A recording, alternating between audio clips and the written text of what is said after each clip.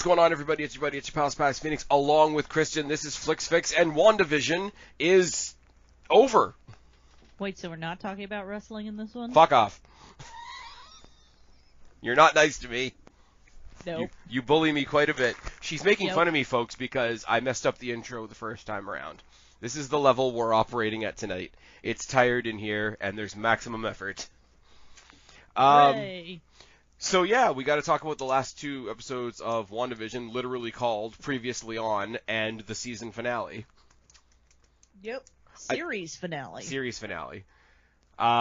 Literally, I do love how corny all the names of all the episodes are. I know that has nothing to do with the quality of the actual show, but it also does, because it's great.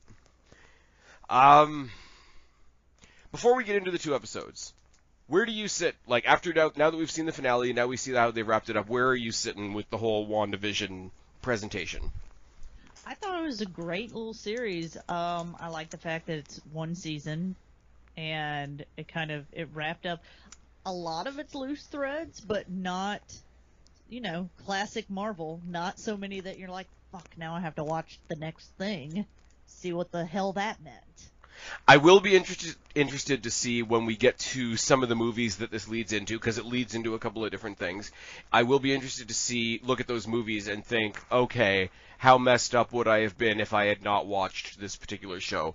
Because they've said flat out this is meant to be the connective tissue between the movies now. Mm-hmm. So we've talked about before how the MCU basically traps you. Like, I wouldn't watch Ant-Man if I didn't know that Ant-Man was going to somehow figure into, like, how we saved the world in Endgame. But I think as a whole, I'm going to do what I've done the whole time. Huge, huge, huge acting flex from Paul Bettany and Elizabeth Olsen all the way through this. Mm-hmm. Especially towards the end when Paul Bettany sort of existed twice. Which we're going to talk about. But we were going to talk about that later, but how much paint did that guy have to put on? Holy crap. Oh, man. There was an interview that I saw. How many times did his head have to be painted? Well, yeah. And when we talk about the final episode, you're going to talk about what we always talk about when actors sort of act against themselves, because, spoiler, there's two visions. But... Well, that's what happens at the end of the first episode we're going to talk about. Well, they don't fight at the end of the first episode. They don't. Just revealed. But there are two of them exist at the end of the first episode we're going to talk about. Yeah. So not only is he covered in paint to the fact that he's almost unrecognizable until he starts speaking, but he's also fighting against nobody while he's doing those scenes in the last episode, which I have to imagine that's got to be like one of the hardest things to do. To act against yourself. Well, to act against yourself or to act against what's going to be like a CGI creature later on. Like, I'm sure there's a stand-in. I'm sure there's something to give them a focal point to direct their acting at. But, like, in his case, he literally has to pretend that he's talking to himself. Mm-hmm. Anyways, so I don't think, unless you've got something you want to deep dive on right away, I don't think the first of the two episodes is something we need to dive into too much, because it really was sort of a recap and a pre-show to the final episode. No, there is some things I want to talk about in that episode. That's the episode where Wanda goes through her past, through time, right? Oh no, we are going to talk about it. I just don't think it's going to be as much conversation as obviously we're going to get in the finale, because the finale goes in 100 directions. I mean, because basically in that episode they introduced the idea, I guess. Some people were saying they basically retcon sort of Wanda's background and saying, I mean, yeah, she's had powers all along. The Mind Stone, like, enhanced all of her powers, but she's had powers all along. I wouldn't consider, I know where you're going. I don't consider it a retcon in the sense of, I don't think they changed the story. That's what everybody's calling it. I think what they're saying is she was showing a little bit of power when she was younger. She just didn't realize it. So we're realizing it as she's realizing it. But I think that could have been the case all along, because it does. And one thing I absolutely love about these shows compared to like what the Marvel shows on TV, because the Marvel shows on TV can reference and wink and nod at stuff, whereas these shows can literally like pull a scene from the movie and be like, yeah, remember when this happened. And I think that fluidity is what's going to make these shows great. But I love that they took a story from Age of Ultron, which is basically, I'm Elizabeth Olsen, here's my character, and let me tell you why I'm pissed and why I don't like Tony Stark, and that they made that a pivotal point of the penultimate episode of the whole season. The whole idea of seeing the family, you know, why she gets tied in with all the sitcoms, because her parents were showing her sitcoms while the city was tearing itself apart. Actually seeing what she spoke about when she sat face to face with the Stark missile waiting for it to blow her up. It's really I found it really impactful to like start that scene, to start a scene like that where the crowd already knows what's happening, and you realize what they're doing. Oh my God, they're doing this, and there's the missile. That's the thing she talked about. It's like it's an Easter egg stretched out to its fullest potential, and then to, like you say, retcon it from our point of view, but not necessarily change what happened. Yeah. To say that, you know, hey, you shouldn't have been scared of Tony because you didn't know it, but you had the power to stop his missile all along. And then you get the other thing is the big box of sitcoms, which basically led to her creating the sitcom reality within the Hex. I thought it was neat. The other ones I could have taken or left, like where she's in the Avengers Tower and they just have like some awkward, flirty conversation with her and Vision. Like, we could kind of assume that happened because there is very much a scene similar, if not identical to that in, which movie is it now? Civil War. Civil War. When he's trying to cook for her and he doesn't know that it tastes like shit because he can't taste anything. Like, they basically have a flirty conversation like that, where he's trying to, like, help her out and make her feel better. I don't mind that. It had I heard it's a controversial line of when he talks about his grief, love persevering, I think. Yeah.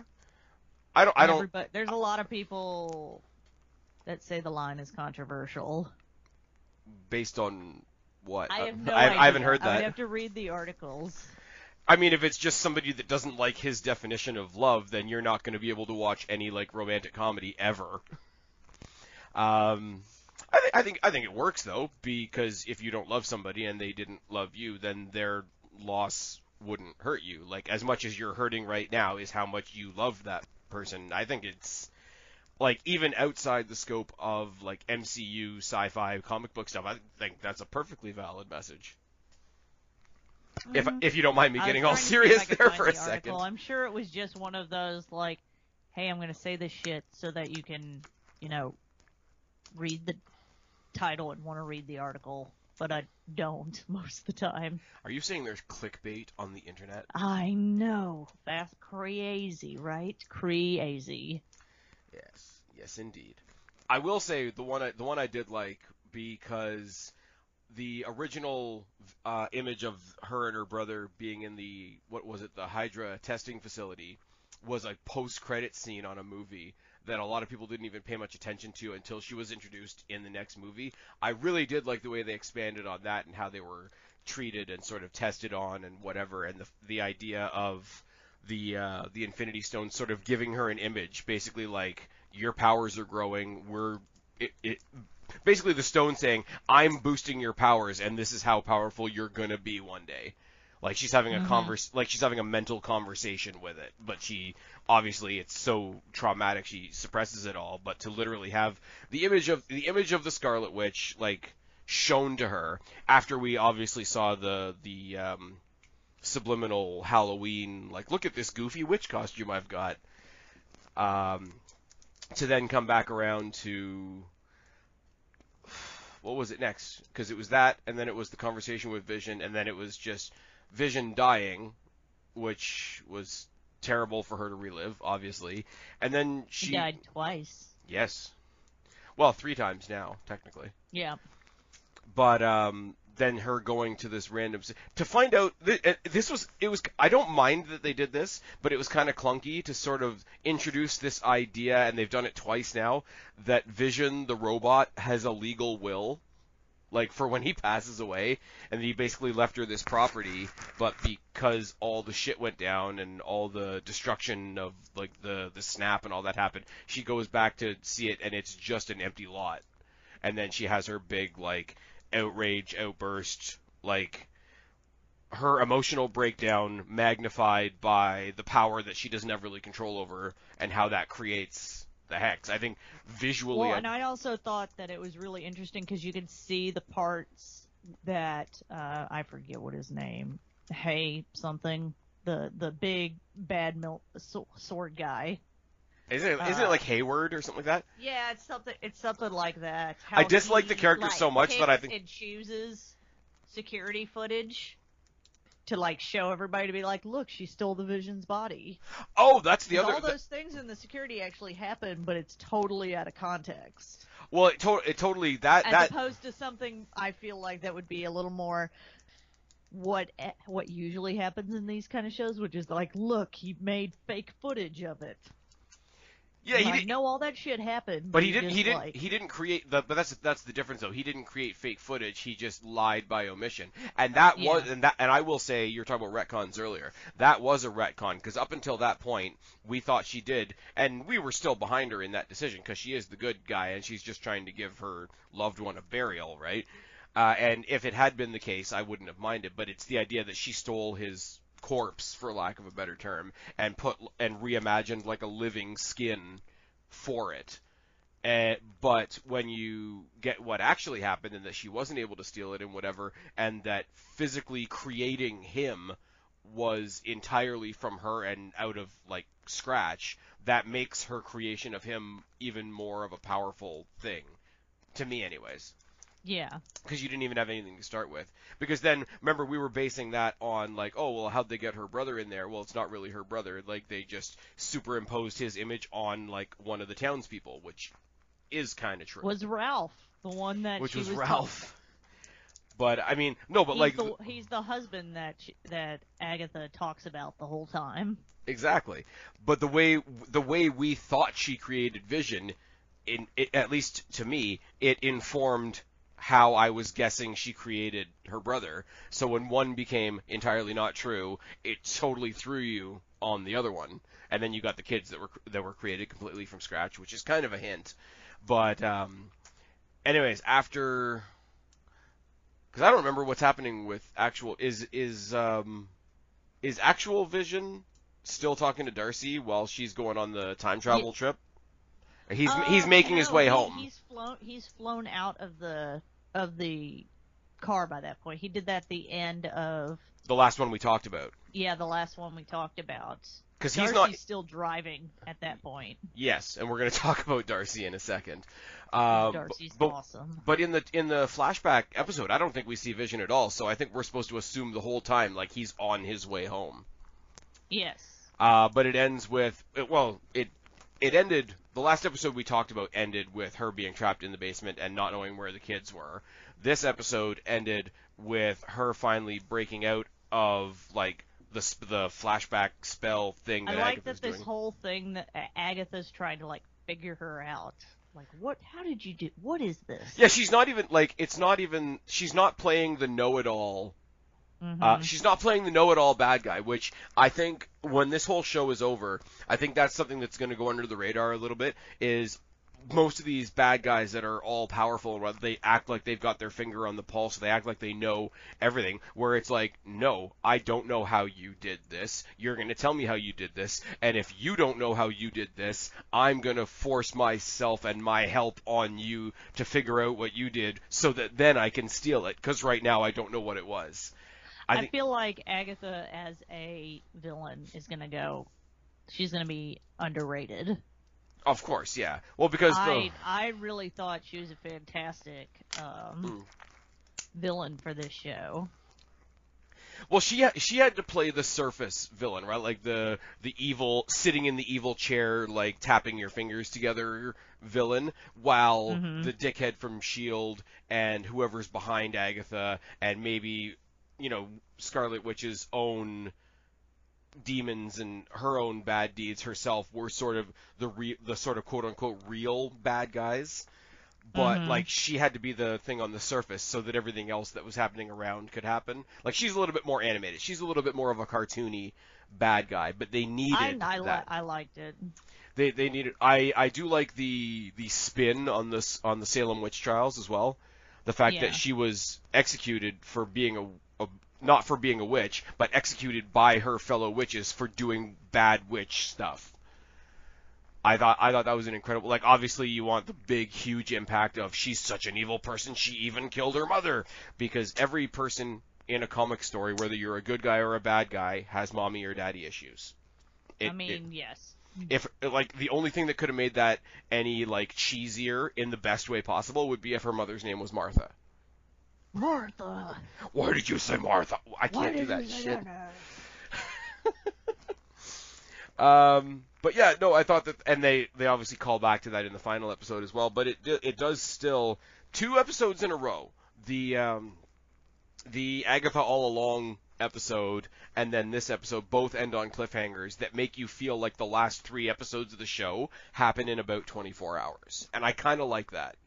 I kind of Hmm. like that. You can imagine all the whole rest of the show has existed over like weeks or maybe even months or whatever, but the last 3 episodes, you're stretching out the activity of one day to make those activities the most meaningful, and I'm okay with that because basically she's got magic leashes on both the kids, and Scarlet Witch just has a big pose off with her. You're not gonna take my kids, and that's it. That's the end of the episode.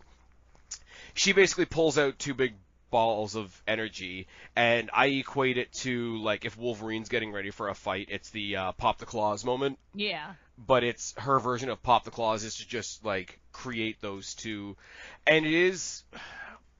I don't want to go too deep dive on symbolism because I think we did that in the first couple of episodes, but it's cool to see her energy as we know it because when it was in the 50s, they had like the little like I Dream of Jeannie graphics, and Yeah. then when it was like 60s, 70s, and Oh, she that was was another thing for the final episode, I guess. I feel like they blew at least 60% of their effects budget on just the final episode. oh god, yeah, it's a completely digital That's fightscape. why all of the first episodes are like Low they're end. like we want to do this. How do we do this in a way? And they're like, I know, we'll have a sitcom motif, and then it's fine. Okay, if we no, have the crappy sitcom effects. motif comes from the emotional No, punch I of know. like the family thing. But but both ends, and I think you're hitting on the same point, and I think I'm stepping on it a little bit. I think the end of the show benefited from being so high budget, and the beginning of the show benefited from being so low budget. Yes. Because I just like, but sort of bringing it around to my point for a second, to see her go from the little like I Dream of Jeannie sparkles to like when she tried to get rid of the stork when she was in the middle of having the kid, it was like it was red smoke and it came from slightly off stage like it would have on a sitcom, and then as we sort of went through and went through and went through, and then it gets back to her energy as we know it, as we would recognize it type thing, being the bigger symbol of how it's current day. It's like how the original shows were like letterbox, and then when it was showing the real world, it would go back to like movie format.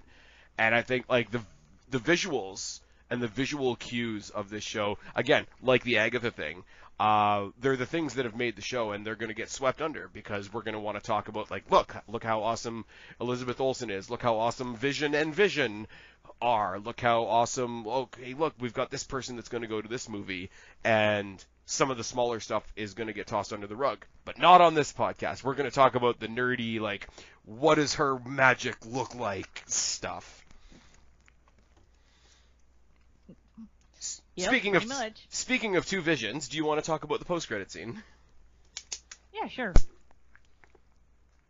Which one? There's two of them. In the first episode? No, there's only one. Oh, there's only one. I forget what the post-credit scene is in the first one. Psst. It was the reveal of White Vision. Oh yeah, that's right. It was the final, like, sort of solidifying proof that, yeah, I kind of lied to you guys. She definitely didn't steal it. Oh, okay, we're gonna flash back for a second, though. Like, how fucked up was it, like, I'll bring you into the lab so you can say goodbye to your husband, quote unquote, open up the door just to, like, watch them pull him apart. That was fucked. Like, it was... He's a dick. No, but, like, it was, like... They were, well, you have to imagine they were taking it apart anyway, because they were trying to fix it, they were trying to make it into a weapon anyways, which is bad enough, but it was almost like they all waited in place for her to, like, see it, and I was like, on the one hand, that's awesome, because as you say, he's an absolute dick, but on the other hand, I'm like, that's, if you take a look at that from a symbolic point of view, that's really morbid.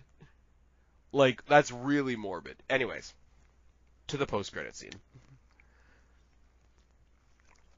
To the post-credit scene. Of, yeah, let's power it up. We needed a little bit of Wanda magic to get it going Make it again. work. And they had to do this because they had the conversations at the beginning, especially with Monica Rambeau, about how you change when you go through and you change when you go through. When they took the drone into the hex and then Wanda pulled it out again.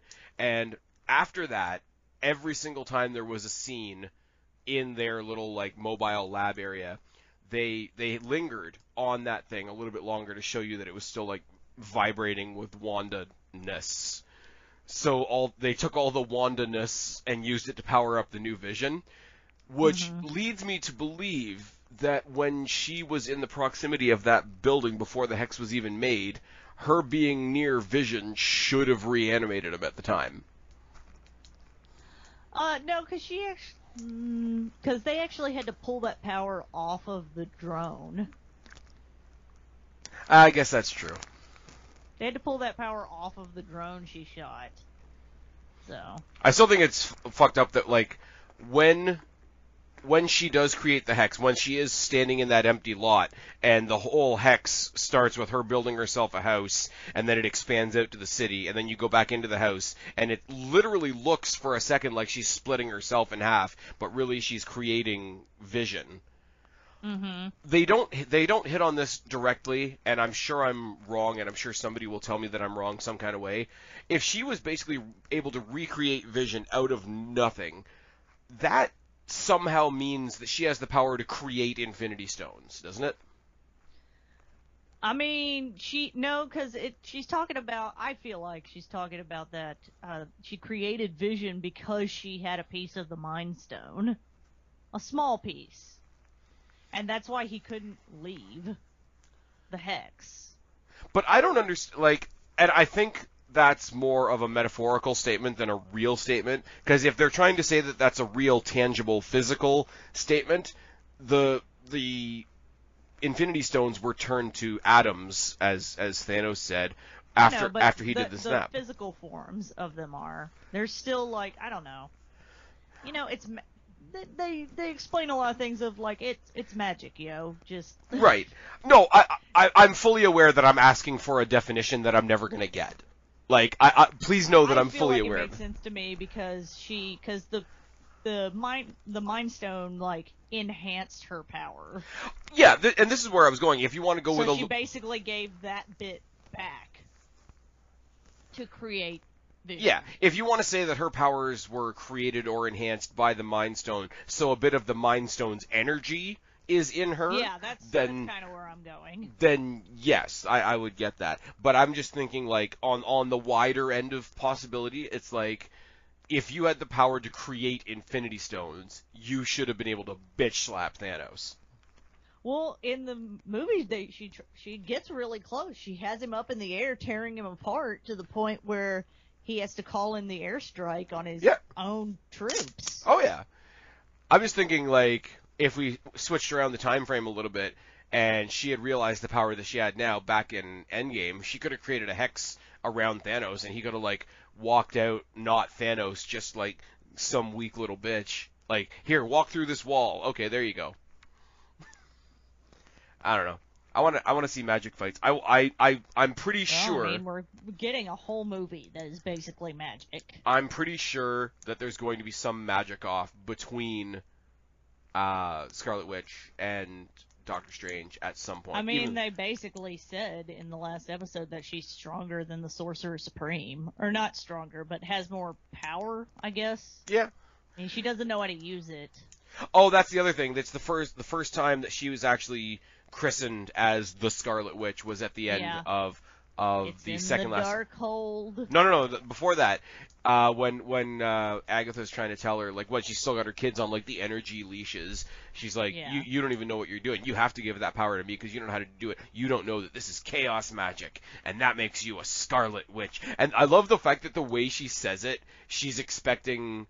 Or the way she portrays it anyway, she says the Scarlet Witch, and I'm like, do you think that that's like the Scarlet Letter, or do you think like she's gonna say that and she's gonna get all offended or whatever? Something. Yeah, well, not even that it means something, but like you're saying that like you think it's an insult and like you or a bad negative connotation, and you expect other people to automatically know that.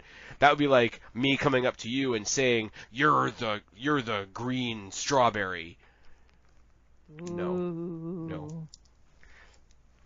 I think that's going to be my Alien 3 is Shawshank Redemption of this episode. The green strawberry.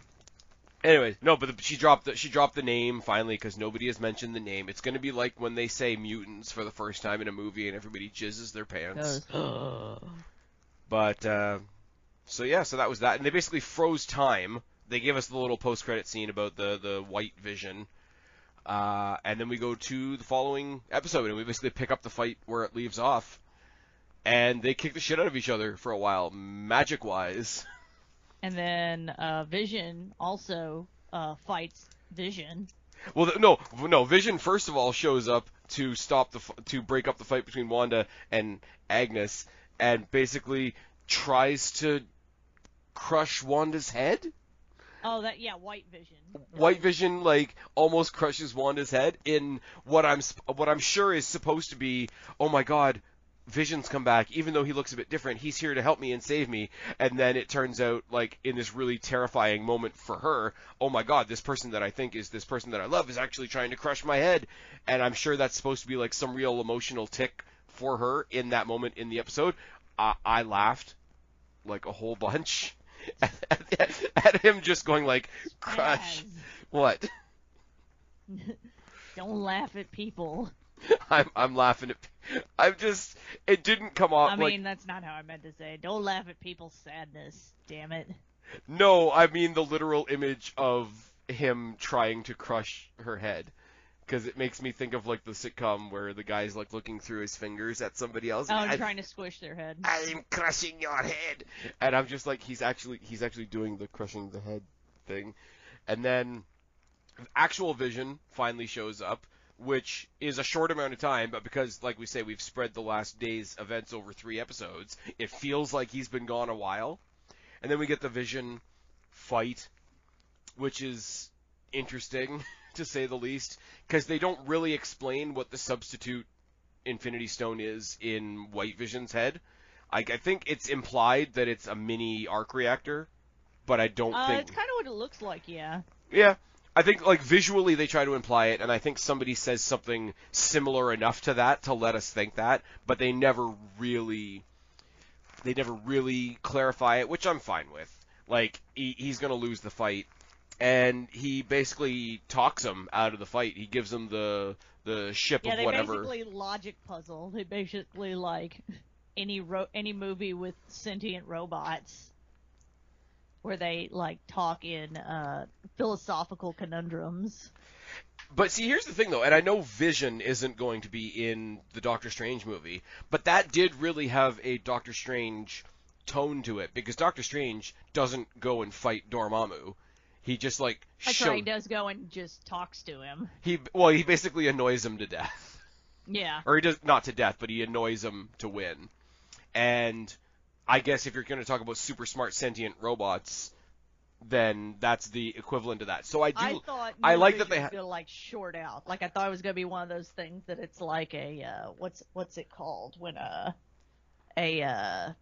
paradox. Oh, and it can't handle it, and it just runs itself Yeah, in and a it circle. can't handle it. I never imagined the part where it's like, oh, okay. He talks him into being like, yeah, open up the memories that are in this body. And see, here's the thing. I know we're not even at the end of the episode yet, but I want to throw in a bit of a thing. I think if they're not already doing it, if the audience says they want it back enough, they're going to use the logic that fake Vision, that Vision that was in the Hex, broke through and found the memories of like actual Vision enough that he knew who he was again. So I think that Vision that existed outside the Hex is going to be our new version of Vision going forward. Yes. Like, I think whatever she did to create him from scratch in the Hex, she's going to do onto the already existing Vision, and what he's already got based on, like, body and memory and all that sort of thing, combined with what she knows of him to create him again, we're basically going to get Vision again outside the Hex. I thought they were going to do it in the episode, but if they're going to do it later on down the line, or as like a that's what I post-credit. was going to say. This whole time I've been like, those kids are going to make it. Yeah, Like, no. Those kids are going to survive. Hard, which though. I still think that, but just not in this show. Somebody pointed something out, right? And I'm not getting this from the show. Somebody pointed this out on, I think it was on Twitter. But we've already established that Wiccan has a mental link with his mom because they have the same kind of powers. So whatever she's feeling, he feels it. Whatever she's thinking, she thinks it. He knows when she's in trouble and all that kind of thing, right? If that's the case, then that kid went a good day long before his parents were tucking him into bed, knowing that his mom was about to kill him. I guess. I mean, that's not Knowing ever. it was all going to be different. That's not ever said in the show, but that's a terrifying and really sad thought. Mommy's about to kill me. I better go to sleep now. And then Not kill him, but he just, won't exist anymore. Okay. Do you really want to get into the conversation of, hey, now you're alive, now nothing that is even called you is alive anymore, and how many ways that's killing somebody? But also, because it poses a real emotional, moral conundrum to Wiccan, because Speed doesn't have the same powers. So if you know that your mom is about to kill you and your brother, do you tell your brother so that he can live with that terrifying knowledge as well? Nope. 100% no. Well, you wouldn't, because you're a good person. But we've already decided on this show, basically in every movie we've reviewed so far, that kids are shitty. Be like, if I'm going to be scared, you're going to be scared too, bitch. Anyways, we jumped way ahead in the episode there. Just a smidge. So the Visions kind of like out-logic each other, and then White Vision doesn't join the fight. He just kind of pieces out. Fucks off. Like, it would have been another cool thing to have White Vision do the Scarlet Witch thing, where she basically decides at the end of Ultron that she's going to be a good guy now and basically joins the fight and just like sort of go along with them. But I did like that the entire family got to have their Avengers Assemble moment in the downtown square, like getting ready to fight. Take care of the military. Yeah, and obviously the one that's Speed stole the sunglasses, because Speed in the comics, he wears blue sunglasses. That's fine. Agatha showing... See, I feel like Marvel does enough to, like... What's the word I'm looking for? Marvel does enough in some aspects to, like, whenever they decide they're going to go like that, just go for the obvious, like, thing. They've done so many, like, subtle versions of other things, I'm like, alright, fine, you can have that one. But Marvel does those kind of things, and I know it really sounds like I kiss Marvel's ass, and I do. I think what they've created is fantastic. They always do those things in such a way that if you know what the Easter egg actually is, you get to enjoy it. If you don't know what the Easter egg is, it still makes sense in that scene. If you don't know what that means, it still makes sense of, oh, I had to freeze all these agents, and they seem to be dicks, so I stole one of their sunglasses. Like, you can have... because I'm a kid, and that's what yeah, kids would be like, I'm going to steal this guy's sunglasses. But that's exactly what I'm saying. Like, regardless of the Easter egg, that still does make sense. It's not something that's like, oh my god, why would a kid do that? Oh, okay, it's in the comic book. Like, it exists on both sides of the coin. It works as a Easter egg, but it works as just a character moment in the current story as well. And I think if you consider other scenes and other entities that are out there, I think Marvel knocks that out of the park most of the time. I've also probably said this before, but in the sense that I feel like Marvel has earned a lot of leadway in those kinds of things because, Oh, yeah. I mean, even, let's be honest, even their bad stuff, even stuff that would be considered bad within their, if you're not putting it on a scale of other movies, just on a scale of Marvel movies, even the least favorite Marvel movies are just like fine. The Maybe least favorite Marvel whatever. movies that I have are not based on quality. Like you and I have talked before. Like if they weren't connected, I probably wouldn't watch Captain America, and I probably wouldn't watch Ant-Man. That's basically it. Captain But I America. mean, I'm saying the Universal ones that most people don't like, the second Thor movie, Yeah. the only Hulk movie, Yeah. those kind of things.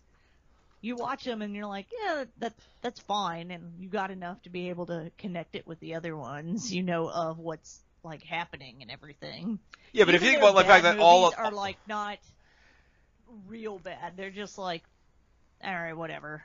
but if you think about the fact that all of those were in Phase 1, when the MCU didn't know movie to movie whether they were going to be able to be a thing, right? But also, even now, like, even if I look at Captain America, like the first one especially, like First Avenger, objectively is a good movie. It is a well-made movie. It is a well-put-together movie. It's a well-acted movie. It's just a character that I don't personally like, and that's not a thing to the quality of the thing.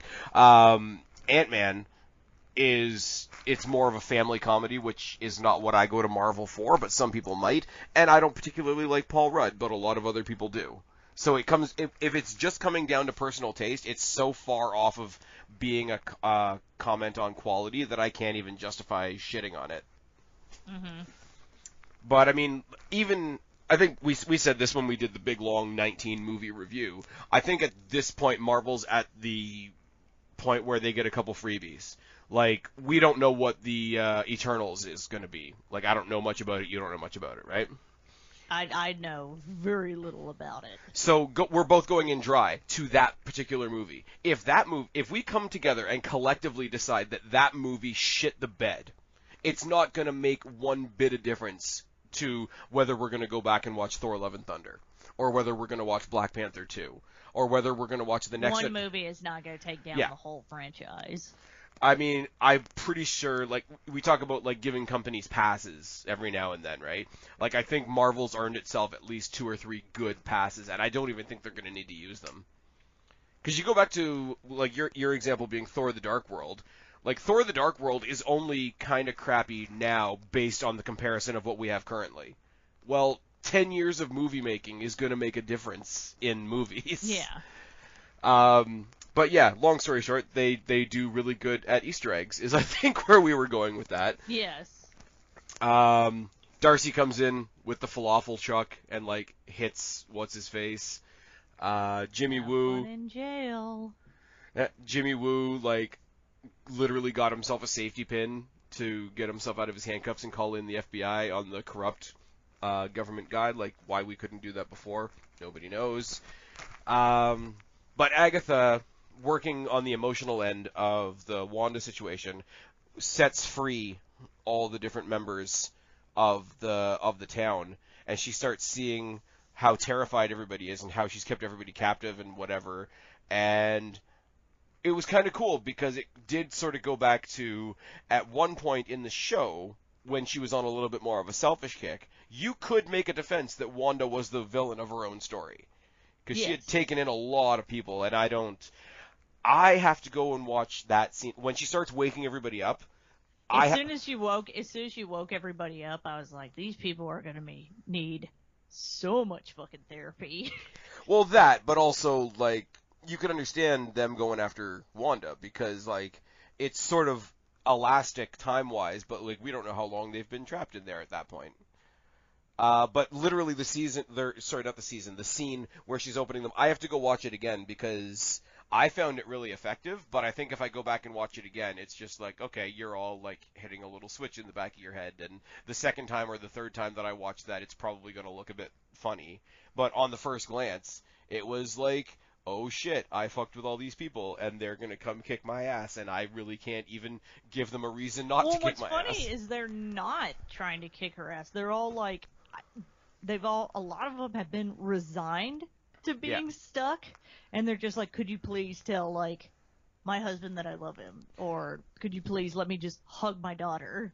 Yeah, but they're all expressing their fear, and not to make a general statement on the world, but a scared person can switch to a violent or an angry or an aggressive or a dangerous person pretty quickly. Fear is a pretty good motivator. And if they're feeling free enough to express the fear, then eventually they're going to realize they're free enough to do those other things. But then, once again, for Agatha to bring it back to the Salem witch trial, she's like, there's always going to be a crowd like this, and they're always going to have their pitchforks. And I'm like, so you just convinced all these people that Wanda's the bad guy. Now you're trying to convince Wanda that all these people are the bad guys, and you're going to try and convince us that you're the good guy. And then we get back to the magic fight. Which is really good. Oh, one thing that I loved that I totally skipped over because we're doing this with no notes. What's his name? Asshat sword guy tried to shoot the kids. So that was a thing. Asshat sword guy. Oh, sword guy. Yeah. Asshat guy from Sword. In that moment of when you said sword guy, I literally pictured a guy with a sword. Asshat sword guy. Where the fuck was that? No, but like, first of all, okay, we're going to talk about the Monica Rambeau thing and how, like, Wiccan was able to stop it with his telekinesis and all that. But let's just pause on the initial statement that grown-ass adult military guy first reaction was to shoot children. I mean, he's the bad guy. One of the bad guys. I know. But he's the most bad guy of the bad guys. But then, obviously, Monica Rambeau comes in and she blocks it with her body, which was a pretty... A, it's, yes, I'm going to lay my own life down to help other people, but B, life on the line, and then it starts just going through her, because the way everybody phased through the wall, now things are just phasing through her, which was kind of a cool reveal, and you see the eyes light up, because she's realizing her powers and all that wonderful stuff, and then Wiccan just, like, catches one of them, like it's nothing. I'm like, that is so badass. Mm-hmm. And then Rambeau and the kid are like, yeah, nice tricks. Yeah, you too. I wish, honestly, because obviously she's going to be a big character in the next movies or in the next shows or whatever, I wish that Monica Rambeau had a bigger part in the fight. But, like, she came in and she sort of did a Captain America in Endgame. She sort of came in and made her one save and then sort of politely fucked off. And then we got Darcy with the falafel truck. They can explain that as she's, she knows she has powers, but what are they? Yeah, no, because I like the character, and obviously whatever they do with her next is gonna be good. Like, she's obviously gonna go off and be the Photon character, and we're gonna talk about the post-credit scenes in a second. But no, because she and Darcy was only there for like the 5 seconds in the falafel truck, and that was it. So that was kind of a bummer too. Yeah, but like, because we like Darcy. I would have loved Darcy to like have worked out some kind of tech where she like obviously she came in the falafel truck, but like if she had worked out some kind of tech where she could still like roll in and like just squash one of like some small bad guy, it would have been a cool moment. Kind of like giving Pepper Potts a Iron Man suit for no particular reason. Anyways, we don't need to go into that. But yeah, no, like I feel like Monica and Darcy and Jimmy being really Wanda's only advocates on the outside, having them be such a small part of the final fight was a little bit of a bummer. I don't think it took away from the episode or the fight, don't get me wrong, but I think I would have, if it was in my hands, which it's definitely not, they would have been a slightly bigger part of the fight. Excuse me. Mm-hmm. Where did we go from there? Oh, and then we got to see Wanda's new costume. Oh my god. As well during this fight. When she got all her powers back, which Agatha actually couldn't steal because the ruins that Agatha put up in her house so that Wanda couldn't do anything, Wanda has engraved those ruins in the actual walls of the Hex. So she lets Agatha think that, yeah, you're going to soak out all my powers, but I'm just going to take them back, and maybe yours as well. and it's fine. But yeah, no, the actual reveal of her actual comic book look was fucking awesome. Because the I whole think time, it looks really good. It could, again, Marvel being like, it could have looked super cheesy, but I think it looks really good. and see, once again, they get the best of both worlds because they did get to do the cheesy comic book accurate thing when they did the Halloween episode. So they're like, we did tip a hat to that. We did tip a hat to comic accurate Vision, and now we're gonna go forward with our own, no pun intended, vision. Of yeah, you knew where I was going. Of those, I think, as I say, the way they serve the people that like the comics, even though the comics, the way they are, would translate a bit cheesy on screen, they can still pander to those people, but create what is a 2021 version of those characters and please both sides. Because the one thing you do have to realize is there's a lot of people like me out there who don't read the comics. And they'd be like, why would they have that? Or something like that. Oh, because of issue blah, blah, blah. Yeah, and I mean, there's a lot more people that like Jason Momoa than comic book accurate Aquaman. Just saying. That's true. That is a thing. But so she basically drains Agatha, which is a fitting. Oh, even better. She does even better than draining Agatha. Well, no, I'm saying the draining first is a great metaphor because Agatha's mission, although we didn't know it until the last couple of episodes, was to figure out how her power works and suck it out of her. So to have her own power sucked back by Wanda, sorry, no dirty thoughts, guys, in the comment section, I think was like an ultimate revenge. And then she's like, you get to be the character you came in here to play. You get to be the nosy sitcom neighbor. And she just turns her into character. And, oh my god, it's cheesy in all the best ways. Basically, as she pleads, she's like, I know things about magic that you don't. And she's like, oh, I know. And if I need your help, I know right where you are. So I would expect a scene with Agatha in the Doctor Strange movie. Okay, maybe not a whole thing. Let's keep it consistent with the show. Let's have her in Wanda's basement, trapped by ruins and not able to leave. Now, we do get to the sad bit, because actual Vision, who's now White Vision, is fucked off. The Vision that we've been following in this show, and Wanda, and the kids, all go home, and they all treat it like it's the nice end to a sitcom. They all fade back into their regular clothes and everything. They go and they tuck the kids in, and you get that doomy, this is not going to be a happy ending feeling. Yeah, because you can see the walls of the hex slowly closing in. Yeah, and then she goes and tucks the kids in, even though one of them's terrified and knows he's going to die, because, you know, child abuse isn't child abuse if the kids don't really exist. It's fine. They have a nice moment in their family room where she's turning out all the lights, and he says, you have to turn the lights back on because, I want to see you one last time before I go. And I think it doesn't really get said, and I'll throw this over to you because I want to know what you think, obviously. There's a point in the fight between the two Visions that our Vision that we've been watching in this show realizes he's not the real deal. Like they both Visions have like a conversation about the fact that they're both not really the real Vision, because this Vision, the White Vision, is made of all the parts. They do the metaphor, not metaphor. They do the like. Yeah, they do the philosophy debate of if you take a ship and slowly over time replace each of the boards, is it the same ship? Yeah. And see, I would make the argument. Talks about he has all the pieces of the old Vision, but not the Mind Stone, and so he doesn't think he's the real Vision. Right. And our other Vision is talking about. I mean, he was made from a fragment of the Mind Stone, but there's nothing original about him. Right. I would make the argument, and this is my take, this is not anything from anybody else, I would make the argument that the quote-unquote real Vision is the White Vision, and I'll tell you for why, right? Because this is a whole metaphor on grief. Right? This is a whole metaphor on Wanda's grief, and she created the Hex, and she created her version of Vision in the Hex based on grief. Now, her grief is over the loss of Vision and the memories and the love and all that they had with the actual, like, physically built Vision.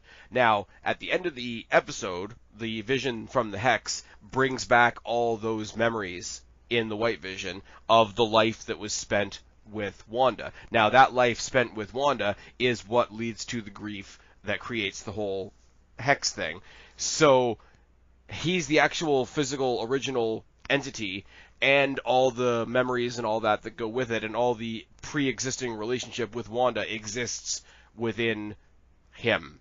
So while I'm splitting hairs, and I realize that, I'm going to throw the Real Vision moniker onto the White Vision. And if she can create Infinity Stones, she can plop one back in his dome, and he can turn red again. She can't create Infinity Stones. She did. She kind of create an Infinity Stone. She kind of did. A fragment of the Infinity Stone, the Infinity Stone's power within her. Okay. That's not the whole Infinity Stone. It's fine. She's gonna create another Infinity. She's gonna go like magic double team with Doctor Strange, and there's gonna be like a yellow and red and green Vision Stone. He's gonna have a traffic light in his forehead. I'm done. He's being silly now, everyone. It's fine. I kind of like. I like Paul Bettany. It's the whole like I don't like Ant-Man because I don't like Paul Rudd. I want Vision to keep going in the MCU because I like Paul Bettany. And I think Paul Bettany's great in the character. I think him playing the totally deadpan robotic version of Vision was great. Him playing the version that only really existed from the start of the Hex. Him going backwards and playing all the sitcom versions of himself. I don't want anybody to go anywhere in this show. Anyways, getting back to, the end of the world. The kids die off screen because, they're not that terrible. And then everything fades away, and Vision fades away while they're making out, and that's weird because it means she's eventually kissing air. The town disappears, the house disappears, which makes me... Oh, no, the town is still there. The town is fixed. Well, okay. The town's a real town. Her version of the town disappears because the Hex is gone. Like, her version of West... No, I know, but I'm just correcting you. You're just pissing in my chips now. It's fine. Yes, I am. But now, I want to know what that means for Agatha, because she was the only one that had her Hex personality put back on her, and those personalities only existed in the Hex. So now that the Hex is gone, what is she? Where is she? Or did she also die along with the kids and Vision? She didn't die along with the kids and Vision. She said no one will bother you. So basically she'll just be in... Yeah, well, guess what? The house next door. Guess what? Nobody can bother you if you're dead. She's not dead. In fact, like I said, I'm really sure that what's going to happen is that we're going to have probably one scene where they go visit Agatha.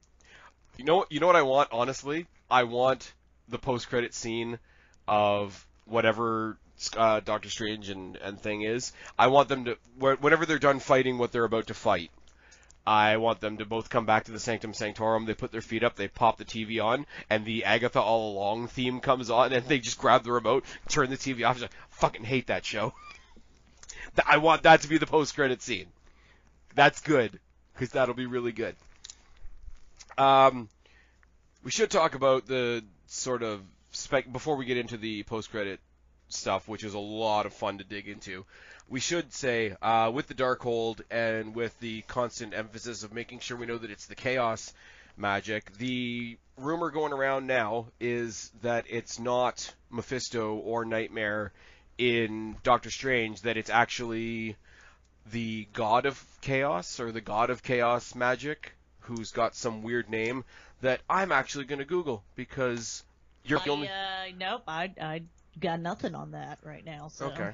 So you talk for a second, and I'm going to try and work out the Wiki Goofu. So he's going to do Wiki Goofu now. What do I mean, you just left me here. This is why you do Wiki Goofu, and I do not do Wiki. Chthon. Chthon. There we go. The god Chthon is as far as I know, and as far as I've heard speculation, he's like an MCU god, like small g, not capital G. On the same level as Mephisto and Nightmare and a couple of other characters, But I'm glad it wasn't the Mephisto thing. I really am. Mostly because it pissed in a lot of people's corn chips, but because in the story weren't Mephisto like didn't weren't the kids shards of Mephisto and then she had to recreate yeah. them later on? So yeah, so they don't need him then if the kids were just like shards of her pretty much. Um, but I mean that's cool. I mean I like horror, so if they're going to have a villain in the movie called Nightmare, I'm going to go with that just because I love the cheesiness of it, not because I know anything about the powers or anything.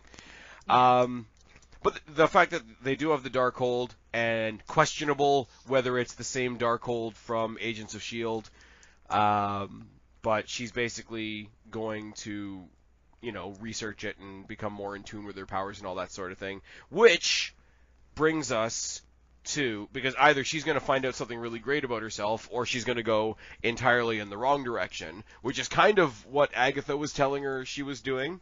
So that's kind of funny to prove the villain right. That's an interesting move for Marvel to do. So she's either going to do something really right and go to Doctor Strange for more training, or she's going to do something really wrong and he's going to find her and say, no, you need more training. And I'm really okay with either of those scenarios. I'm okay if it's like sort of a Rey and Luke situation where she seeks him out, and I'm okay on the other side of the coin because he sort of keeps an eye on things in the universe and magic and all that crap, if he has to come and sort of correct her a little bit. And that, I did not mean for that to sound as condescending as it did. No. You get what I mean, even though you're going to bust my balls for it, I'm sure. I'll let that one slide. I'm getting sleepy, so. Well, that's very kind of you. You're welcome. It's only 10 after 10 where you are. I know. I'm an old lady. Oh, fuck off. I get the implication of that, and I'm not letting it slide. Okay. First post-credit scene is basically the cleanup of everything, because she... Uptown, yeah. Because she basically goes back and she ends up in the, what do you call it, like the empty lot that she first found that was in Vision's will. I'm still going to say that the Vision, who's a robot partially created by evil-ass Ultron, has a will. Whatever. It's only logical. But to me... And he may not exist at some point. But to me, that's as funny as you telling me about Black Panther and Storm's divorce. Like... Oh, yeah. Like, I know that it's a thing, and I'm not saying that it's not a thing, but here's these great, magical, cosmic, superpowered beings, and now they're in divorce counseling.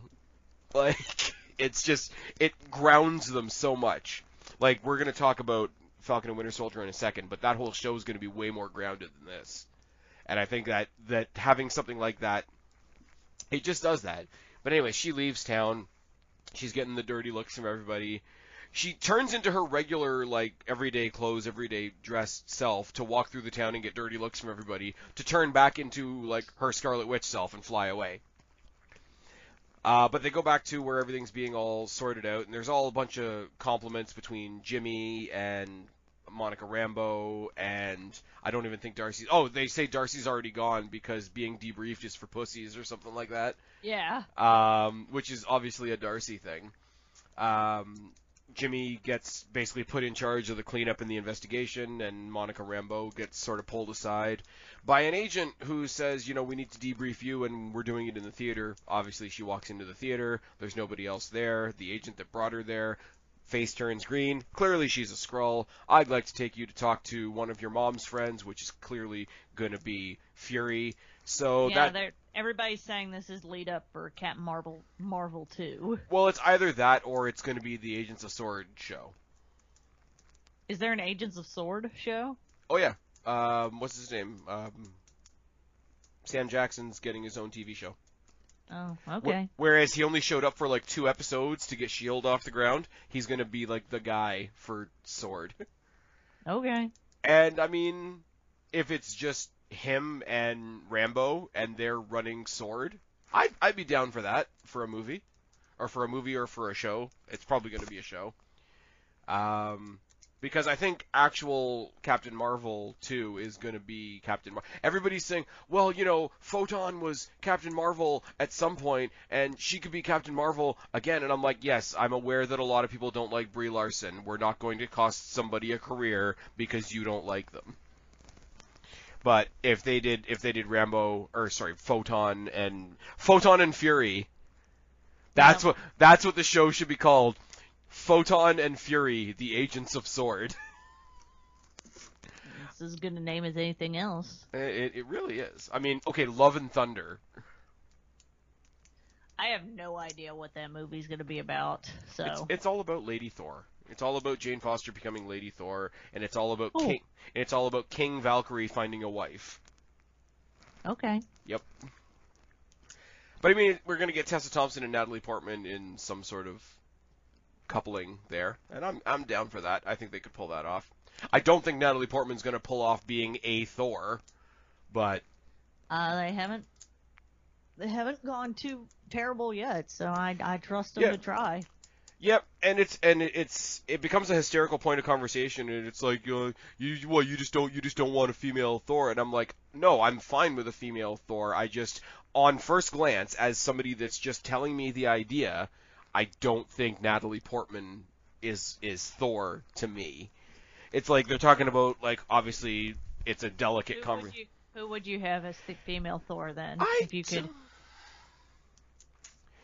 could recast the role of Jane Foster. See, if I was picking somebody to be Lady Thor, I'd be picking them to be Lady Thor. I don't think, and I know they're the same person, and I know that's a ridiculous statement to make. Honestly, because it's me, and because I'm really, really predictable, I'm going to go down the wrestling route, and I'm going to go Rhea Ripley. To be Lady Thor? To be Lady Thor. Okay. I think that would be awesome. Because a lot of people said Charlotte, and I'd be totally down for Charlotte as well. But, it's 2021, and we're not allowed to like Charlotte anymore, and people can fuck off. But no, it's not the fact that I don't think they should do a Lady Thor. If that story exists and it's an interesting storyline to go down, I hope they do really good with it. It's the same as, they've said they're not going to recast Chadwick Boseman, so they're going to pass the mantle of Black Panther onto Shuri, and I think that's awesome because I like Shuri, and I think Shuri could portray her own version of the Black Panther. Natalie Portman. I can't wait for that. She's too, as an actress, and this is not a put down, but she comes across on the screen as way too nice. She comes across as romantic comedy, not action movie. I think she could be in action, she could be the one... No, you're saying she could be in action movies, but she's not... She could be the one getting saved? Yeah, she's not the badass in your mind. Like, if she was just Jane Foster, and, Valkyrie came to save her instead of Thor, and Valkyrie herself became the new Thor, like Tessa Thompson became the new Thor, I know that's not how the story goes in the comics, I understand, but that'd be cool. I wouldn't mind if at this point they deviate from the comics. I mean, neither would I, but some of them do. The same pieces are there and the same generalness is there, but I mean, not everything that's happened in the movies happened in the comics. Yeah, because Natalie Portman filled the Jane Foster role as it was at that time, but she's not she's not a badass. She's a great actress. She played her role. She played, fish out of water when Thor had to take her to Asgard and get, all the ether sucked out of her and shit. Oh my god, I can't believe all these things are happening to me. That's not the same as hopping into a fight and throwing Mjolnir around and doing all these other things and talking to raccoons and shit. I don't know, but I'm sure somebody will take that the wrong way, and I will preemptively tell you to fuck off. How did we get here? I don't know. Credit scene. And credit scene, because we were talking about how it's going to lead to S.W.O.R.D. and whatnot. The other thing that I'm really looking forward to, and I didn't know was really a thing, apparently Falcon and the Winter Soldier is meant to lead into Armor Wars. Okay. And Armor Wars is basically a show specifically for War Machine. And it's basically the government, now that Tony is gone and dead, the government has taken ownership of all of his tech, which means, all of his suits.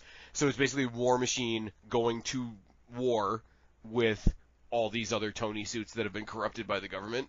So I'm like, it's Transformers. Let's like just which is exactly why Tony didn't want to give them to him Yes. in the first place. But I love it though because it's blatantly Transformers. Like Marvel just wants to have their own version of Transformers, and I'm totally okay with that because it's very much like Godzilla King Kong that we're looking forward to this year.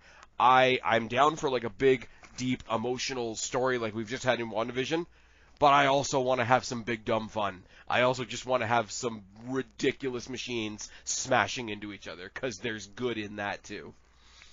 It's not the one I'm like dying to see, but I'm still gonna watch it, which is what everybody says, and then they decide. Like, WandaVision wasn't really appealing to me until I watched it, and then it's fucking great. Yeah. Although I bet it does lose some of the intrigue on a second viewing. Oh yeah, but that's the same for anything. I'll go back and watch the first couple of episodes just because I think they were just well made, and I think the tributes and the winks and nods that they tried to do were so well done. Like down to the camera work, down to the styling, down to having a studio audience. I just think this show, like the story was great, but I think the concept of it was even bigger than the story, and I think that'll shine through on a rewatch.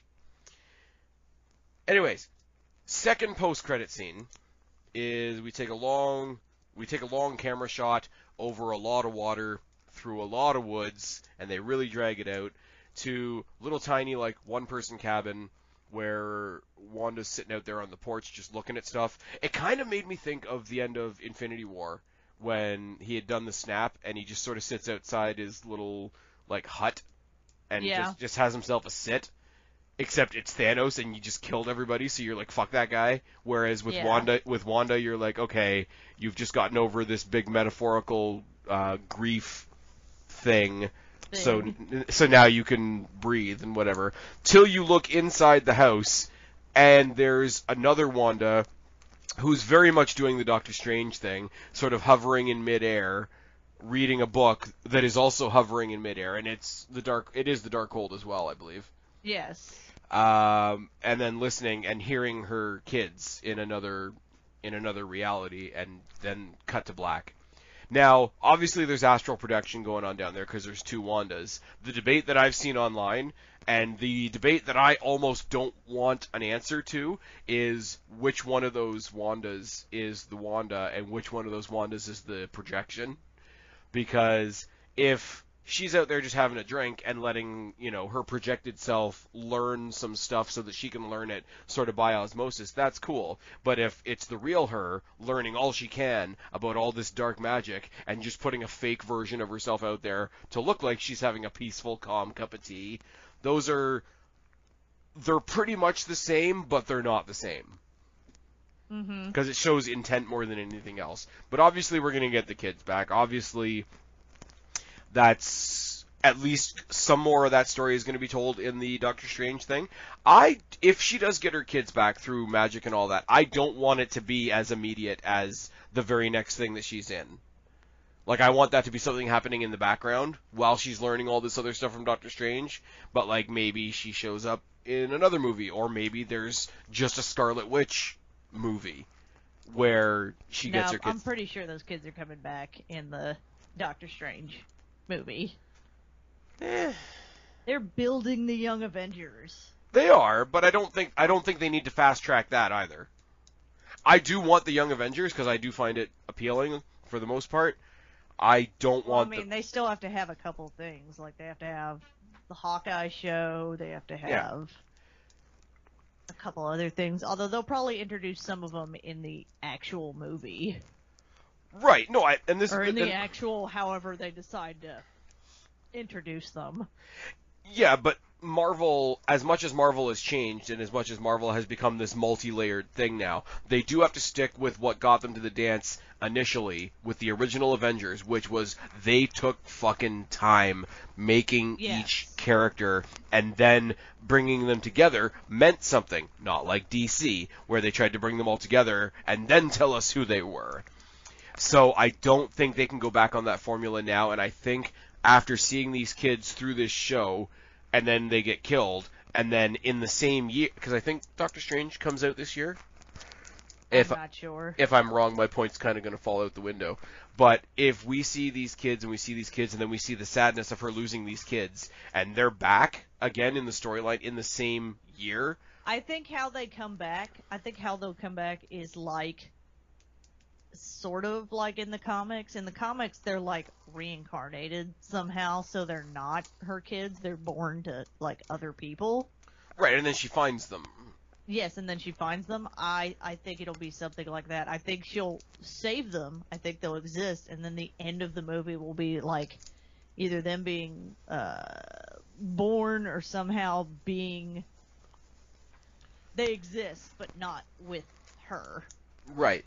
And see, I'm cool with all of that, because I think all of that is a really cool... I hope they stop and take the time and really figure out who they want the teenage versions of those kids to be. I just don't want to see it that soon. That's the only thing for me. I think it'll be the end of the movie, like maybe even the post-credit scenes. See, I would almost rather, because you were saying like somebody's going to be introduced in the actual Young Avengers movie. I think you do the opposite. I think you build up Stature. I think you build up new Black Widow. I think you build up new Hawkeye. I think you've got Spider-Man sort of in the lead. Shuri will be in there at some point. I think you pull all the Avengers together. And then the last characters to drop in the actual movie will be the twins. Only because these characters are all built up, but Wanda's kids are the characters that we knew first. So even though we haven't seen them in a while, they're the ones we're most invested in. I think you can play it that way a lot better. If they do introduce them in the Doctor Strange movie, I'm not going to be upset about it. I'd like a gap. I'd like a gap as somebody watching the story who's like, oh, that's sad. The kids are dead. Kind of like we had, a year to think that everybody had been dusted before we realized that they were all coming back, except Gamora, because, falling off a cliff hurts. And Black Widow. Well, also falling off a cliff hurts. That's true. And also... And we did not know Black Widow was going to die. It's true. I did see a great meme the other day, and it was like a two-part thing. On the top half of the picture, it was Deadpool doing the, oh my god, she's gonna do the superhero landing, just watch! And then the second panel was like Gamora dead at the bottom of the cliff. Boo, sir. It's funny. It's funny. It's Deadpool funny. I know. Oh, man. So, this was good. This was good. I thoroughly enjoyed this, and this, like I said, this was a series that I was just like, I mean, I'll watch it, but whatever. Yeah. And I ended up really enjoying it, and really being like, damn it, that's the end of the episode. Whenever an episode would end. They were all really short. I know these are big budget, almost movie level TV shows, so they can only do so much before the budget is gone, but all the episodes were really short. They can only do, the last episode before 60% of the budget is gone. Jesus Christ. That whole fight where they're fighting basically against the backdrop of the Hex Wall, that must have been so much fun to do. I mean, the Vision and Vision fight must have been fun to do too, but the whole magicking everything, and I don't know. It's weird. I feel like I should be, I don't know about you, I feel like we should be saying more about the show. I wish people could see the ridiculously goofy smile I have on my face talking about this show. And to me, that's the win. I'm not saying anything. I'm sitting here with a goofy look on my face, and then I remember, oh shit, we're in an audio platform. And no one can see that. On podcasts, nobody can see you smile. No. Anyways, so, for anybody that's still listening, because we've been talking for quite a bit, what you can expect from us in the next little while, there is a making of WandaVision thing going out next week. I don't really care to review it, and Kristen's not watching it, so we're not going to talk about that. I will suggest to you, they've already put out the next two Legends things for Falcon and for Winter Soldier. They're like little 10-minute clips. Here's the entire MCU from this character's point of view. We're not going to review them because it's just stuff we already know, but they are really good. I really do suggest them if you want to get yourself all psyched up for Falcon and Winter Soldier. We are going to, as we talked about last week, we are going to go with an every other episode format where after episode 2 we'll talk about 1 and 2, after episode 4 we'll talk about 3 and 4, etc. So after episode 2 of Falcon and Winter Soldier, we'll start talking about it up here. Don't know whether we're going to talk about the Snyder Cut or not. It's sort of after we see it, we'll decide if we have anything to say about it. And we may or may not knock out a review of Unbreakable, because we are eventually doing the Unbreakable Split Glass trilogy. So we have a lot of stuff coming up. We hope you guys are really enjoying it. Feedback is always appreciated down in the comment section below so that YouTube doesn't yell at me about not having interaction. I'm having a good time, Kristen. How are you doing? I'm having a good time, but my mouth is really dry, and I would like to go get something to drink, but I can't get up during the show. No, you can. Well, I mean, you can call Travis in again. That always I could, works. but I'm not gonna do that this time. Well, what movie are we talking about this time, guys? Oh, well, I just wanted you to bring me a drink. I got sick at some point this week, and he had to take care of me, and so I'm giving him a break. I'm like, you poor thing, you had to take care of me while I was, like, ill. You didn't. Not with COVID. Okay, you didn't fall prey to the ongoing global bastard, did you? No, I did not fall prey to the ongoing global bastard. Well, that's good. I'm sure everybody's happy to hear that. Yeah, I don't really have a snappy ending for this. WandaVision was really fucking good, and if this is how... And if you didn't watch it, go watch it. If you didn't watch it... If you're listening to this, why are you listening to this? If you didn't... Go watch it. I was going to say, if you didn't watch it, you probably don't care what other people think of it, but hey, Yeah. Thanks for hanging out. What I was going to say, if this is the standard sort of going forward of what we're going to get from a Disney Plus Marvel show, I think we've got a lot of good stuff to look forward to. And that means you're going to have to put up with a lot of us. Yay! Anyways, like I said, I don't really have a snappy ending for any of this, but yeah, tell them where to find you. Oh, That's your cue to plug Yeah. your socials and stuff. that I don't go to, so you know where to find me. Find her at Black Cat Feline on Twitter and on Instagram. And yeah. What see, he said. that was a really lame transition over into my thing that says, you guys know where to find me, or you wouldn't be here. I've been Spaz, she's been Kristen, we have been Flix Fix. Subscribe up there, talk down there, start a conversation. Keep all these conversations going. Don't be a stranger. I'll talk to each and every last one of you later, but for right now, myself and Kristen are tagging out. Bye, guys. Bye.